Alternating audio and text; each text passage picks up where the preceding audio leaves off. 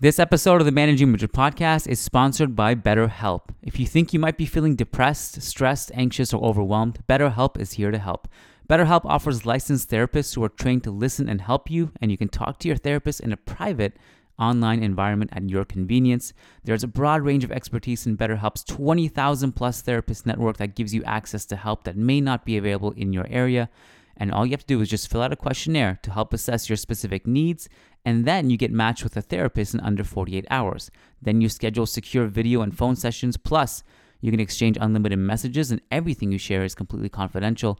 You can request a new therapist at no additional charge at any time. Join the 2 million plus people who have taken charge of their mental health with an experienced BetterHelp therapist. Special offer to Managing Madrid podcast listeners: get 10% off your first month at betterhelp.com/managingmadrid. That's betterhelp.com/managingmadrid. Thanks again to BetterHelp for sponsoring the Managing Madrid podcast. This episode is also brought to you by Royal Sonesta Washington, D.C. DuPont Circle. They are proud sponsors of the Managing Madrid podcast world tour, and they hooked us up and hosted a killer podcast in DC. And if you missed it, I don't know what to tell you. You missed a great one. It was one of my favorite ones. We're going to kickstart the tour again in the summertime. Late summer, we're going to follow Real Madrid around for preseason tours in the United States. So keep your eyes peeled for that. And of course, this episode is brought to you by patreon.com/managingmadrid. You missed 2 great episodes there if you're not a patron yet. On Tuesday Tapas with myself and Matt Wiltsey. We discussed our favorite moments of the season. We went pretty deep in detail too, because we talked about our favorite hipster moments of the season, Ancelotti's best quotes, what he needs to fix for next season, and hot take predictions for the summer and more. And then on Thursday, Lucas Navarrete and I discussed Rudiger, transfers, lineups, Ballon d'Or, legacies, and more on the world famous Real Madrid mailbag. Those are both on patreon.com/managingmadrid.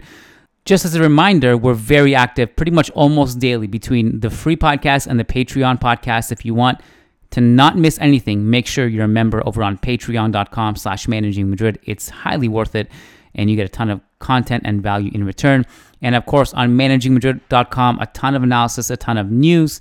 I wrote a big column about how Rudiger fits. Yash Thakur wrote a tribute to Aslani, and then we have analysis on Courtois, which I wrote about as well, and plenty more. So keep it locked on managingmadrid.com. Today's episode is all about Rudiger and what he brings to the table. I think you'll enjoy the discussion that Jose Perez and I had. And let's get right to it, and let's let the great Ray Hudson and Derek Ray kickstart the podcast. Let's go.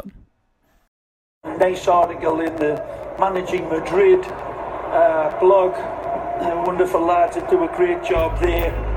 And worth reading about that man there.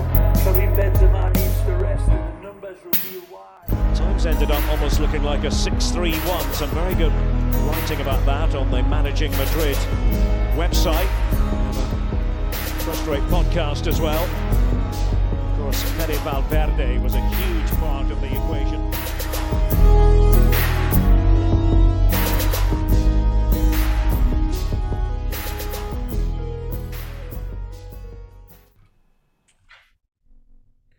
All right, welcome to the official Rudiger podcast, the Rudiger episode of the Managing Madrid podcast. It is Friday. We're heading into a lovely, beautiful weekend where hopefully it is sunny and nice wherever you are on earth. And we're going to talk about our new signing, which was officially announced yesterday, although it was an open secret.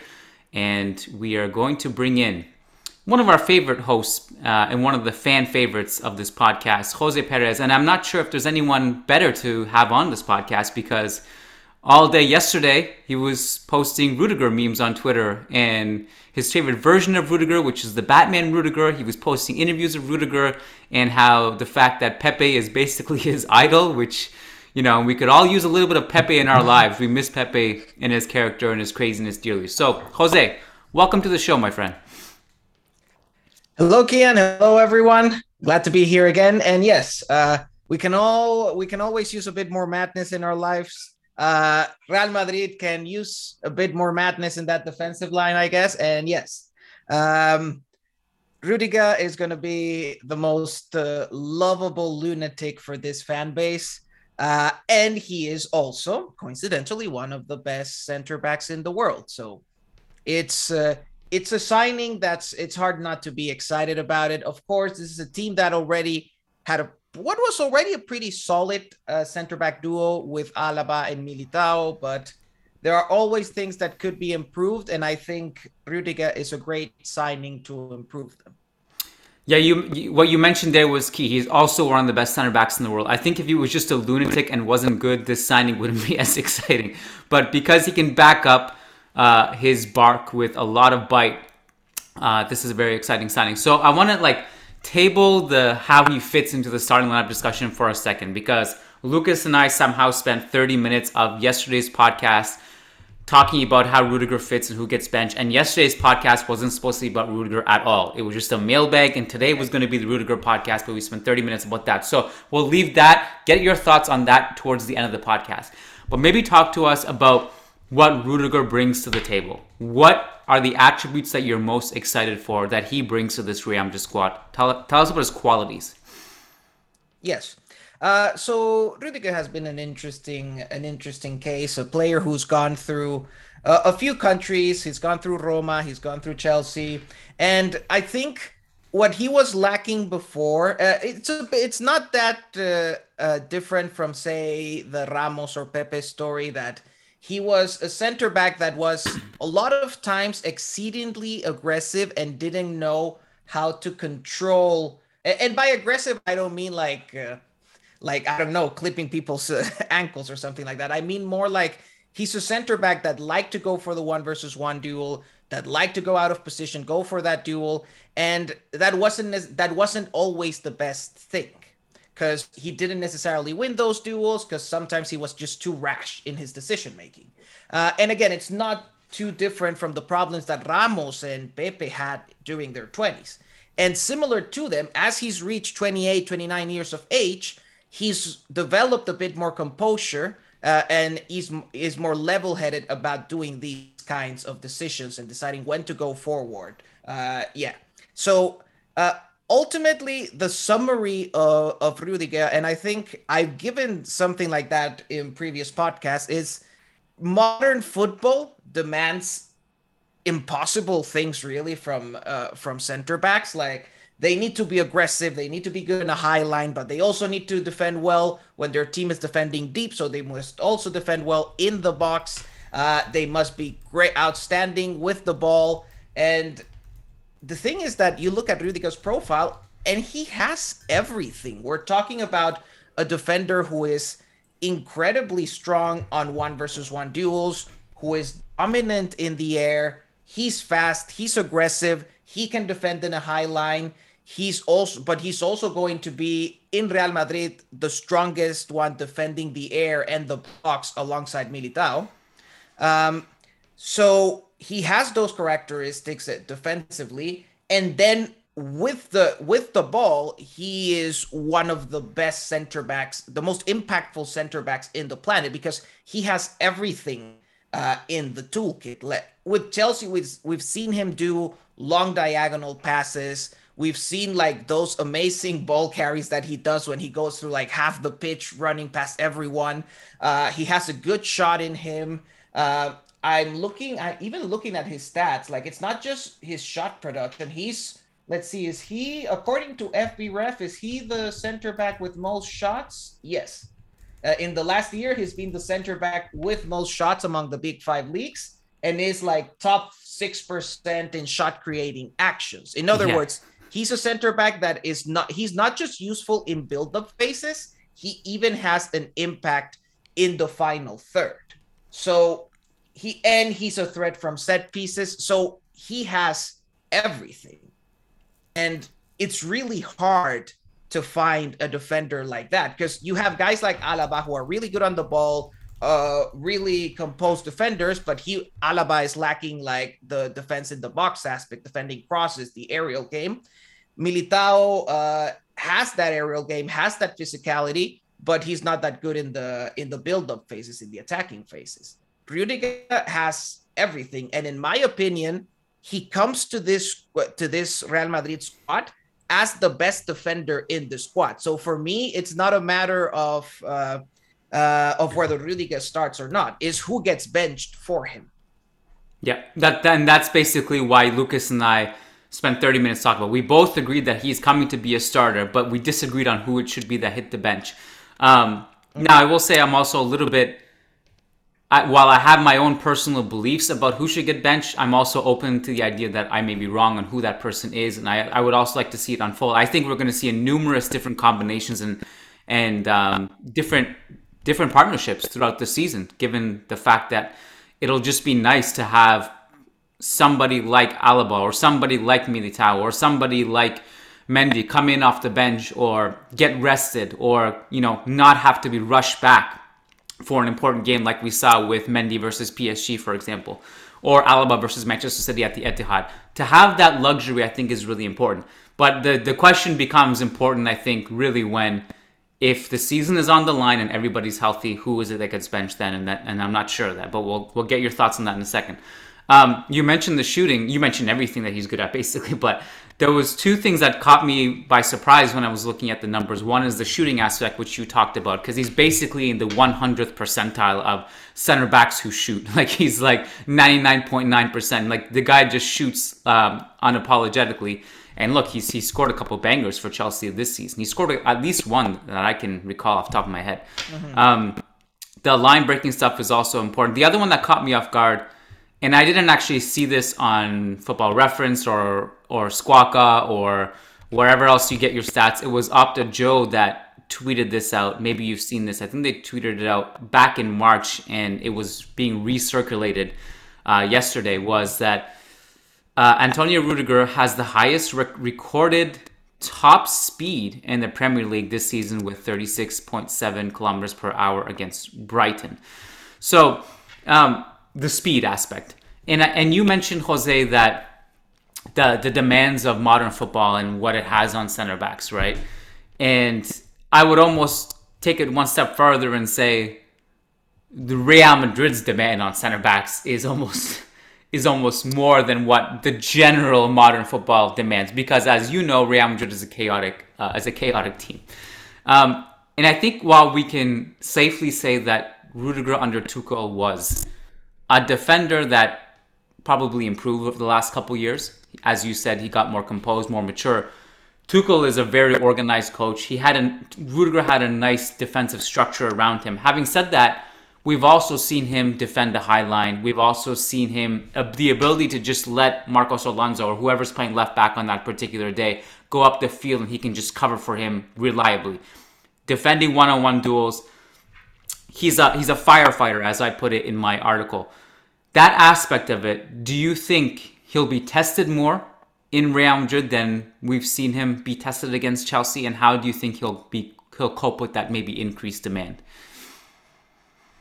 For sure, he'll be tested more in Real Madrid, and it's not so much. So here's the thing: like, the doubt one can have with Rudiger is not. So there's a lot of, can he defend in a back four? To me, it's not so much about back four or back five. It's more a matter that at Chelsea, he was part of a well-defined defensive structure and defensive system. So the real question is not so much whether he can play in the back four at Real Madrid. It's how will he cope in a system how will he cope in a team that doesn't have that much defensive structure, where he has to be really the firefighter in every case. It means that there are situations, yes, in the back three, there were situations where maybe he could make a mistake and he had other two center backs covering his back, or even there were other midfielders who could cover and give support, because that's how well structured the system is. But with Real Madrid, it's not that structure. So defense depends more on individual quality, on your ability to track back or correct your own mistakes. I mean, that's why Casemiro is valuable, because he's a player who has the explosiveness that even if he makes a mistake, he can go and correct it afterwards, because he has the speed burst to do it. And Rudiger is a similar case. He's a defender who, just like Casemiro, he can make a mistake, but then he goes back. He has the speed to recover from those situations. So that's the more worrying. That's really the key aspect with Rudiger of how will he deal well with that lack of structure. He's a bit crazy. He can be a bit chaotic at times. Will the chaos in our own defensive structure, will that affect? So, because one can argue that, yes, Rudiger became a more composed defender because he was in a more organized, structured team. Will going into a less structured team make him go back to his more chaotic version? I think that's kind of the doubt. Then the other doubt is it depends a bit on the partnership. So on who he partners up with. To me, we often like to say in analysis that center backs can be cats or dogs. So the more aggressive ones and the more passive ones. But a good example, Pepe and Ramos were dogs, so it was a partnership of dogs. Ramos and Varane, it was a dog and a cat. Alaba is more of a cat. He tends to be a bit more passive. Militao is definitely a dog. And if you put Rudiger and Militao together, then you have, again, two dogs. What happens with that? Sometimes it means that your defense is going to be a bit more aggressive and might lack a bit of composure. How is that going to work out? Will it be okay? I mean, Ramos and Pepe was also okay. Also ended up being doing well. So we'll see how everything ends up fitting together. So it depends. So I think it boils down to, how does Rudiger deal with being with more chaotic partners like Militao and being in a more chaotic defensive structure in general? That's the challenge. Yeah, I have the same questions, but at the same time, knowing that regardless if it's Rudiger or somebody else, that's the way we're going to play. And if I had to just take someone out of world football that I would like to put that burden on, it's probably him. So regardless of if he passes it with flying colors or if he struggles a bit more than he did against Chelsea, I think he's the guy you probably want in that situation. And I'd be willing to bet, it's not a hot take, but it's a prediction that could come back to haunt me. But I think he's going to turn into, like, 3-4 years when we look back on this, we're going to be like, man, can't think of anyone better to put in this team. Like, I think he's, you know how like Kroos and Alaba, they integrated pretty quickly in the team when they arrived? I feel like Rudiger's going to be the same. I feel like he just fits. It makes sense. But I have the same questions as you do. Who is he paired with and all that stuff. What about, let's explore more of his traits though. So we mentioned a lot of them.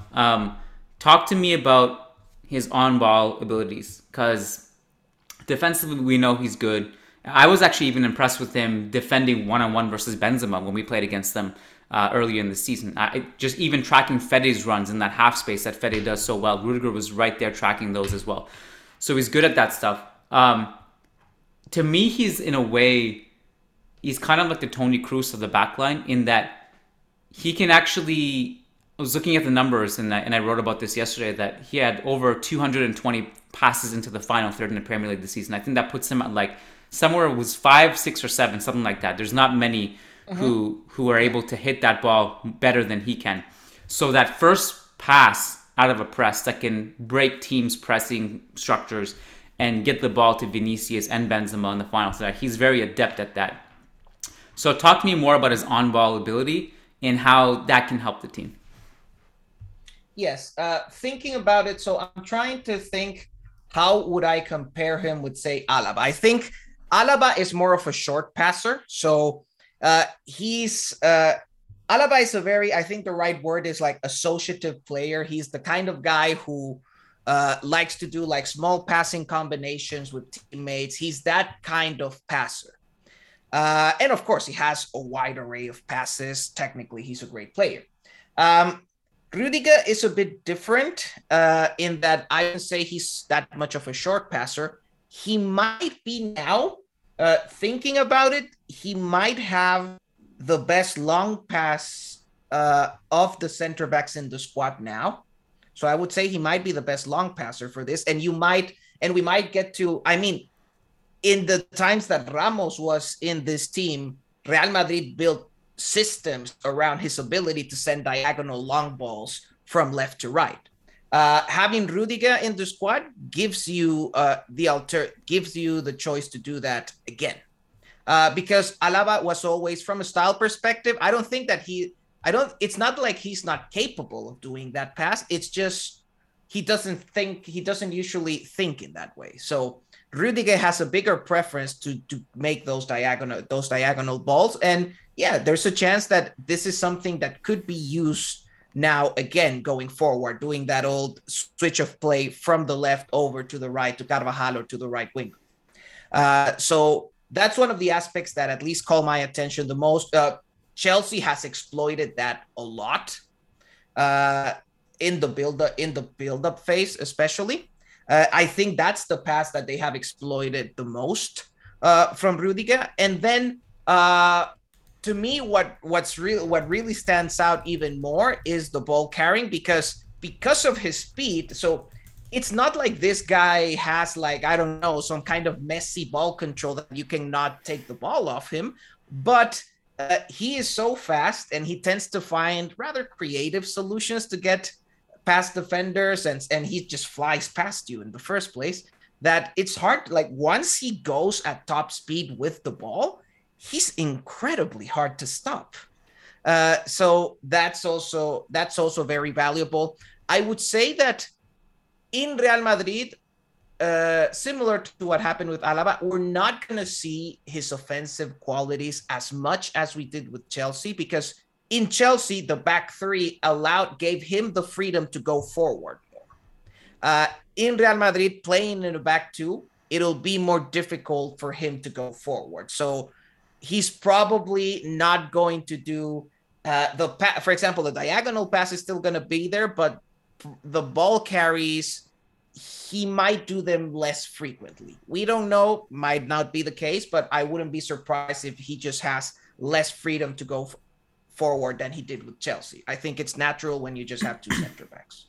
Yeah, that'll be interesting to keep our eye on, because we've seen, like, for example, in the past, Ramos, like, first of all, the diagonal switch, we haven't really seen it since Ramos left, right? Ramos was the guy who would always sing those, and obviously, naturally, he's right-footed, and Alaba doesn't have that same kind of technique because he's left-footed.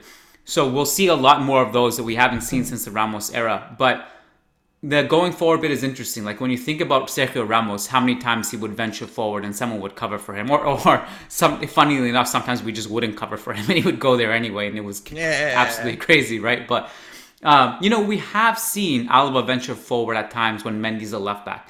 I think if Mendy's the left back, I think there will be instances where Rudiger will go up the pitch, because we've seen Mendy and Alaba be interchangeable at times, and Alaba will go upfield. We've seen his goal against Barcelona, I think last season, was it? In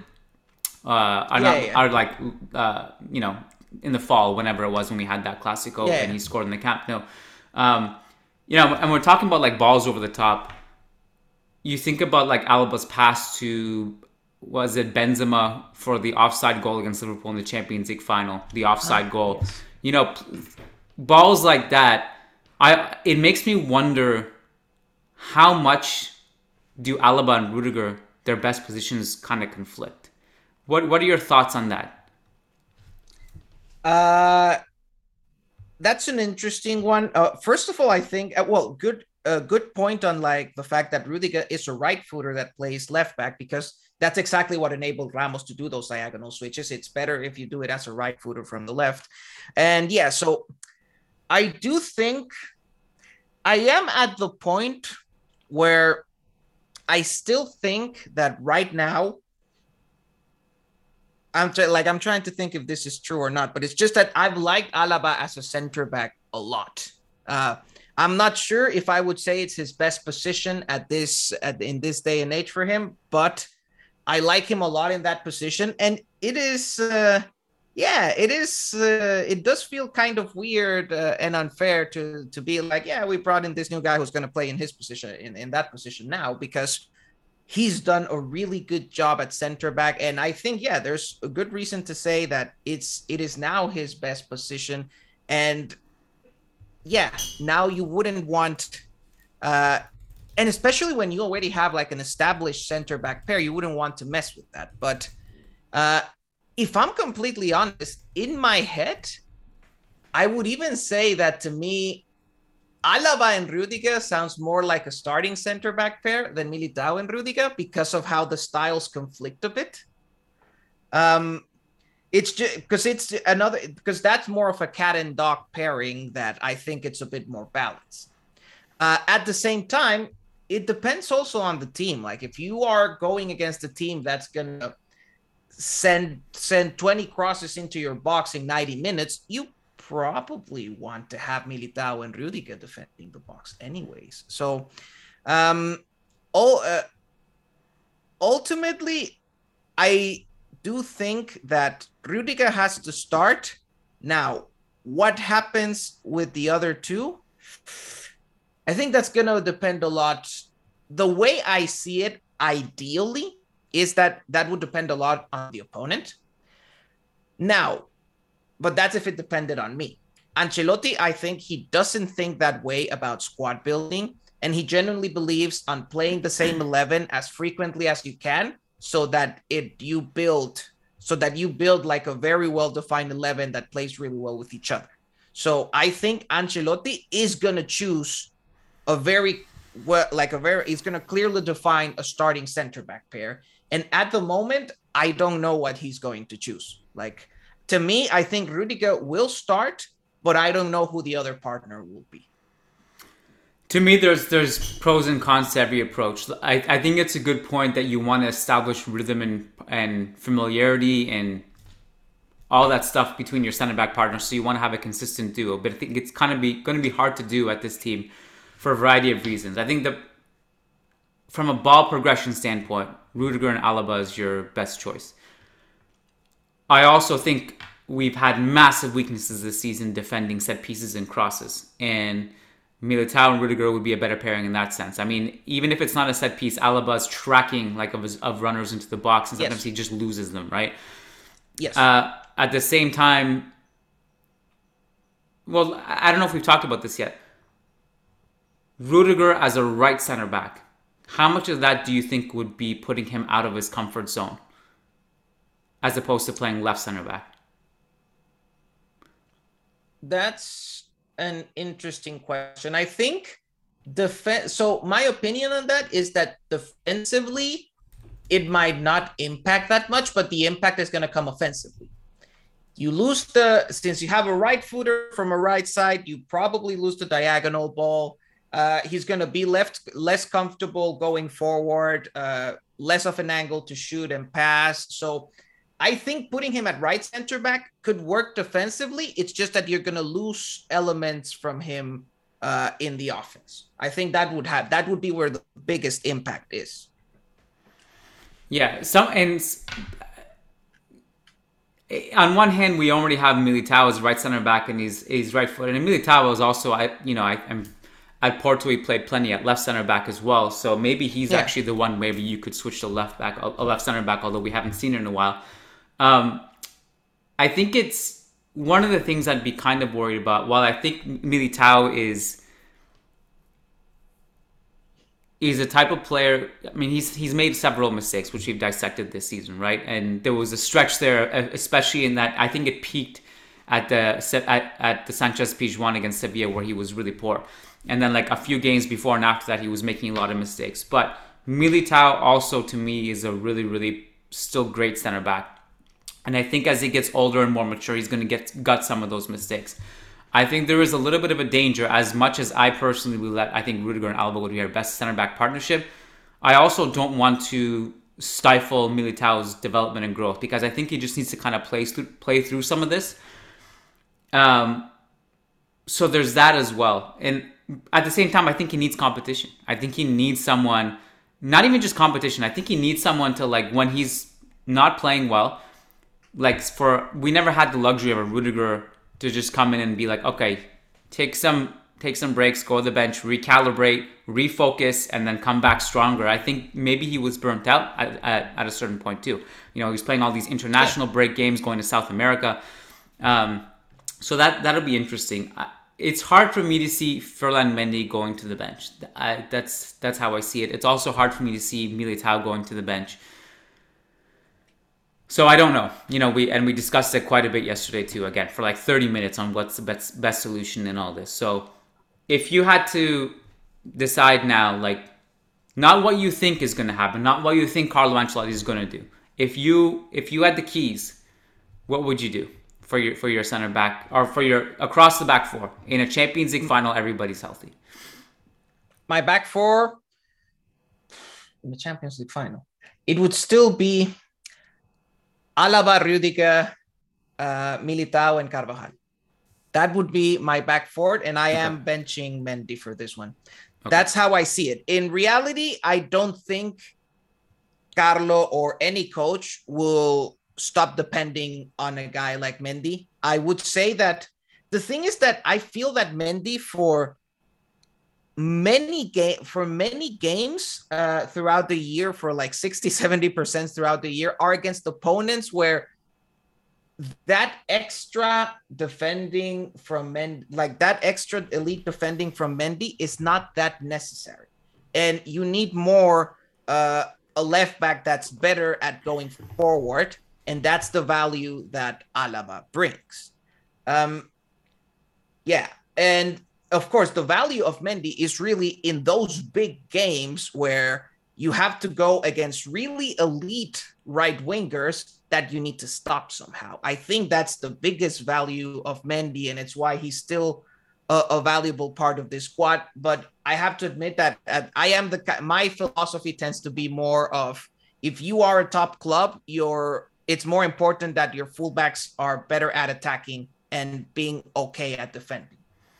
So that's my own philosophy. I don't think Carlos sees football like that, and I think, like you said, I don't think he's gonna bench Mendy that easily. Well, interesting. Carlo used to look at football like that, and fullbacks have been, generally speaking, an important part of his philosophy. Attacking minded fullbacks who can contribute to the attack. On a case-to-case basis, it is a case-to-case basis. I also lean towards your philosophy of it's better to have an elite attacking fullback that can do damage and link up with your wingers than it is to have an elite defensive fullback who can't attack. It really depends on where you are on that spectrum, though, and I think it's a case-to-case basis. Like, for example, I'll just pull some names out of thin air. Odriozola's attacking ability is not good enough to compensate for his defensive disaster class. Marcelo's offensive ability and Trent Alexander-Arnold's offensive ability is enough to trump their defensive deficiencies because they're so great offensively. Yes. Ferland Mendy, to me, is so great defensively that it's enough to trump the fact that he's not that good offensively. Correct. But it's an interesting debate, because I think I've seen enough from Ferland Mendy that while he does a lot of things in the opposing box that it makes me want to drive my hair out of my skull. Like, what are you doing? Like, just, you're overcomplicating it. Like, just, you're good at ball carrying, and you're good at just maybe doing a cutback in the box and making an off-ball run to unlock some space for Vinicius. Beyond that, you don't need to overcomplicate it. I think he doesn't, like, someone made this point in the comments somewhere, I don't know where, forgive me, I don't know who it was because we've had so many comments on the different platforms, but someone made the point, like, Mendy's already 27, I think. He's not going to improve much offensively. I think that's true. That's 100% a true statement, because we've seen at this stage of their career, we know what these footballers are. If you're going to improve, it's going to be marginal, I think. It's not going to be much. Casemiro now is not going to become Xabi Alonso. On the flip side, Marcelo was never going to become Paolo Maldini. By the time he was like 28, we just knew, okay, this guy's just bad at defense. Mendy's not going to improve offensively. But what I think he can do is, I've seen enough from him to know that he can actually contribute offensively to a certain extent. I brought up the example with Lucas yesterday, that game against Levante, which really we shouldn't be taking anything away from because the season was over and we just destroyed them. But Mendy made all these really good offensive runs off the ball that unlocked passing outlets for our backline. It unlocked space for Vinicius. If he can just do those minor things, it's a huge upgrade, I think, to our offense. But it remains to be seen. So I don't know. It's a problem, like, to your point, Jose, of again, establishing rhythm and having partnerships, and Mendy not being needed defensively for like the 80% of the games. And if he plays those 20% of the games where we need him, does that also all of a sudden mess with our momentum and our rhythm, you know? Does it mess with Mendy's ability to?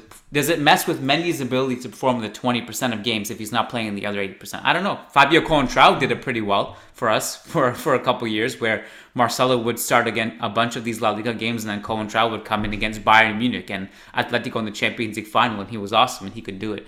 I don't know. These are all questions that we have. I also don't know. I mean, to me, the value I find a lot in having Alaba as left back is not just specific runs or individual actions, is how he his understanding with other players. To me, the biggest issue I have with Mendy on the offense is not even his individual actions, is that there's still not like a well-defined partnership with Vinicius. Exactly. So there's no chemistry with Vinicius. And at this point, if we really want to maximize the attacking potential of this team, you need a fullback who has chemistry with Vinicius, because that will be the key. What happened a lot of times this year, if Vinicius was not on a good day and was not having a good dribbling day, you couldn't break through a deep block. And I think the limitation for Real Madrid when it comes to deep blocks is that, yes, we haven't had fullbacks that have been really elite in offensive aspects in a while, mostly because Carvajal hasn't had the best last couple of years, and because we've switched over to Mendy. So I think the fullbacks have really been an issue when it comes to Real Madrid's ability to break down deeper blocks. And I think if Alaba, for example, demonstrate, like if Ancelotti decides to play Alaba left back this season, and he develops a good partnership, like he develops a good chemistry and understanding with Vinicius, I think even for Ancelotti, it would be hard not to keep him there, because it's an incredibly valuable. It would be an incredibly valuable resource for the team if they're able to find someone who has that chemistry with Vinicius. I think that's, at this point, Vinicius is at the point where everything we can do to build a bit more around him is worth it. I say it all the time. It's a damn shame we never got to see peak Marcelo play with Vinicius on that left. It would have been so much fun to see those two at their peak together. I want to make one more point about Mendy, and you kind of touched on it, but if you look at all these Champions League knockout games, so many of our transition attacking sequences were Vinicius having to dribble past 3-4 players. And I don't really blame him for not being able to do that on several sequences. You know, there was against City, like, you know, Kyle Walker defended him really well, but also if on the off chance that Walker got beat or someone got beat, it was hard for him because there was like 3-4 players that were converging on him on the cut-in. Mendy by design was clearly instructed not to really go into the final third much because, you know, look at the wingers we were facing. Everyone from Salah to Mahrez to the Achraf Di Maria, Mbappe, whoever combo on that side.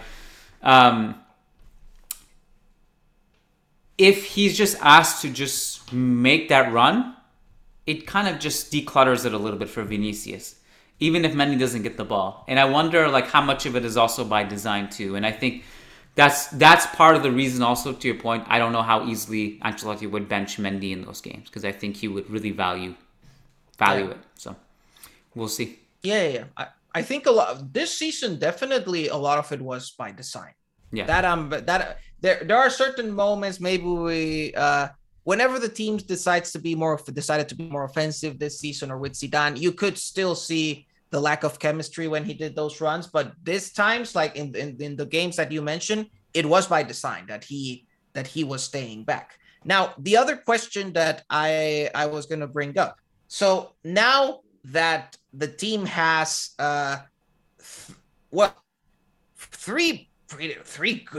four really good center back options and Mendy, is there a possibility of switching over to a back three?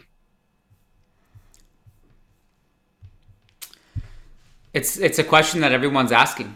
I think if you, like, just in a vacuum, if you had a tactical setup where you had Rudiger, Militao, Alaba, Mendy and Carvajal as your wing backs, that's a damn good solidified structure, right? But then what do you do with the rest? where do Vinicius? I mean, Vinicius and Benzema are lockdown starters. What do you do with the rest? So that's 5, 7 positions you have, and then the goalkeeper 8. You have three positions left. Who do you put in that role? And there are options. You could go with 3 wingers, or you could just do Benzema and Vinicius up top, 3 midfielders. And there are other. I think the biggest issue with that is that we don't really. The team doesn't really have like very like specialized wingback options. Because Mendy, I wouldn't exactly call him a wingback. Carvajal, I think he could do the role. You could come up with creative options and put, I don't know, Fede as a right wing back. That could always happen. You could. Yeah. But it is, I still think I don't think, I brought up the discussion point, but for now, I don't think the squad is built for that. So I wouldn't expect it for it to become to play mostly as a back three or anything like that. I don't think the squad is built for that, but at the very least, now there is an option. There is even at this point, well, it's probably not going to happen if Real Madrid signs Tchouaméni, but there would have even been an option of making Alaba a defensive midfielder instead of using Alaba as kind of Casemiro's substitute too, because that's how much like he can play a lot of different positions. So looks like it won't happen given what the club is trying to say, that the club is trying to sign Tchouaméni, but still it gives a lot of options in a way. Like, it's hard to know, like for me, it's still a bit hard to know whether this Rudiger move is good or bad for Alaba, because in one sense, it means that you can kind of exploit him in many different roles. Like, you can use him as a joker of sorts who can play left back, center back, even as a 6. At the same time, it also means that maybe he doesn't have like a well-defined position in the 11 anymore.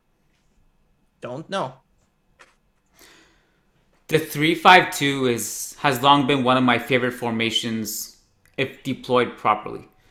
I never liked it at Real Madrid because Zidane tried it a few times and it just didn't look good. Understandably so. It's hard to just switch that to a fly. It has to be kind of ingrained in your collective DNA, and you got to practice it. You know, it's got to be something that's been worked on in training, you know, leading up to it. To switch on the fly, it was going to be always hard to do. But the reason we haven't really discussed is I just wasn't sure how realistic of an option it was. So I was like, how much do we want to dive into this idea? But in theory, I think if you had, just entertain me on this for a second. Alba, Militao, and Rudiger. Then you had Mendy as your left wing back, Carvajal as your right wing back. I love the idea of Fede in that role as well on the odd occasion. Vinicius and Benzema up top. Whoever you put in the midfield 3, I think it will work. Whatever combination of Camavinga, Modric, Cruz, Fede, Casemiro, Tchouaméni, whoever, it's going to look good. I think the interesting thing about that lineup is that there shouldn't be like any goals conceded if you do it properly, especially with Courtois there as your last-ditch resort of like, you shall not pass. And it would free up a lot of, like, you basically would lift the defensive burden off of Vinicius as well, so he can just focus on that. Like, the amount of coverage in the lineup like that would be insane. Like, it's not that he wouldn't have to defend, don't get me wrong, but I'm just saying, like, he wouldn't necessarily have to start tracking and doubling up with Mendy, you know, to stop. Like, it would just conserve his energy, because you could also see he was getting tired as well. I love it in a vacuum. I just don't think we'll see it for some reason. I don't think we'll see it. I also, just the main thing that would concern me is that, well, it does put more pressure on the wingbacks to produce a lot offensively. And yes, I'm not sure Mendy and Carvajal are the best bets to do that. And I just feel that this team has gotten used for so long to playing with like 3 forwards that I just don't see it happening, and I don't think the squad is built for that for now. But no, it's not. Yeah, it's not. There's also a surplus of wingers as well. It does give alternatives. Yeah. I was just going to say there's a surplus of wingers as well, right? Rodrigo and let me ask you this: where are you on this Hazard is back thing? Do you know that this is a movement? I didn't know it was. I mean, I know he said things. I didn't know it. People still had faith. Well, Like it's Allah, there's a whole cult. There's a whole cult of Hazard is back because he removed the plate from his ankle. I mean, you have to see people's actions rather than their words. I am sure the player really wants to be back and is going to try his hardest, but his body is at this point very different from what it was when Real Madrid signed him. So even if he really wants to be back at his best, we don't know if it'll happen. I can't even say for sure. Like, we've seen cases of players who go into their 30s, manage to readapt like to their new body, to put it that way. Like, they know to adapt to their new strengths and deficits in their 30s, and then have really good careers in their 30s. Others don't manage to do it. Some manage to recover from the injury, some don't. I don't know. But the only thing I know is that if his body is really, at this point, I don't doubt the player's commitment or his intention to really, like, that hasn't been the problem. It hasn't been that really the problem with Salah, is that his body at this point doesn't, like, he was fundamentally a dribbler, and that requires a certain speed, elasticity, especially from your body, that he didn't seem to have it anymore. So what's going to happen then? Because what we've seen of Asak the last 2 years or so is that of a player who cannot do that dribbling anymore. So he has to be stuck in doing like the small passing combinations that he's still pretty good at reading, but that's a very limited resource. If he cannot dribble the way he did before, I just struggle to see the value. Yeah. Thankfully, I think one of the things that looked good for him in his limited cameos was that his dribbling and his ability to hold the ball was at least good. Like, yeah, it's not like the same line-breaking dribbling, though, that it used to be. No. It's just like he's good on the ball. But beyond that, he's not going to just be completely dynamic and agile and shift through 3-4 defenders. So I'm extremely skeptical. I'm extremely skeptical. Yeah, if he comes back to like 80% of his powers, call me surprised and happy, but I just don't. I'm skeptical. That's all. And like this whole thing that he used to do, takes summers off. I understand, like, we can praise him for his dedication and the fact that he hasn't complained. He's worked hard. He is a Real Madrid fan. He wants to be here. I understand you want to praise him for that, but I think we can't forget that it's very fair to be critical of the fact that he took summers off like every year his whole career. And he got away with it throughout his 20s because he was young. He started the preseason out of shape. He worked his way into shape and became fit later. But you can't do that now. Like, you can't. If he does that, he can't do that this summer, right? He can't do that anymore.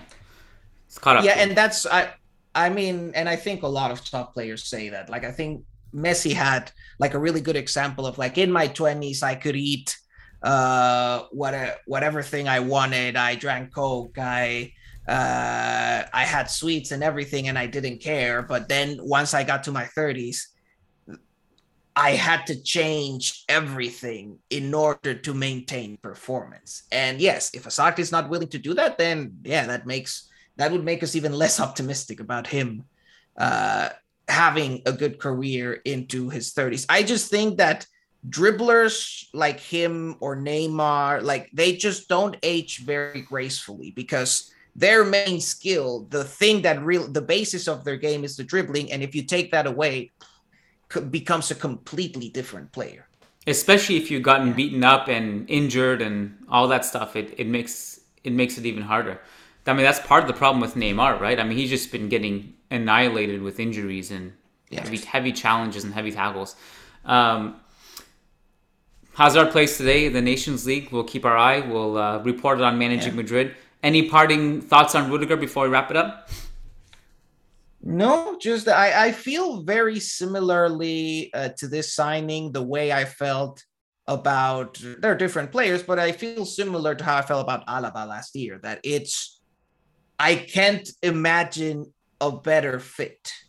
I think the club look for a player who had the right contract situation, the right quality, the right fit with the team, similar to with Alaba. I think both were really good signings, and similar to Alaba, I would be surprised if I don't see Rudiger, one, adapting to the team quickly, and two, just becoming a fan favorite quickly. So, yeah, I'd be surprised. Honestly, I'd be surprised if this goes wrong. Anything can happen, but I think I am quite excited about this, and I think the team needed that a lot, because even though they had a very solid center back partnership with Alaba and Militao, I think it was really, really clear that the team had lost a lot in its ability to defend the air after Ramos and Varane left. And with Rudiger, you don't have to do that trade-off anymore. He's someone who has the ability on the ball, but is also powerful at defending in the air. And yeah, I think the team needed a signing like that to just become a more complete defensive structure. And this is especially important when you, for example, Alaba's defect in not defending the box that well, maybe it wouldn't be seen that much in, in Guardiola's Manchester City, because it's a team that presses so high that you don't get that many attacks into the box. But the way Ancelotti defends, that they defend deeper, that requires defenders who are a bit better in the box. And yeah, I think especially with the team still playing under Ancelotti, it's very useful to have a defender who can do that. Well said.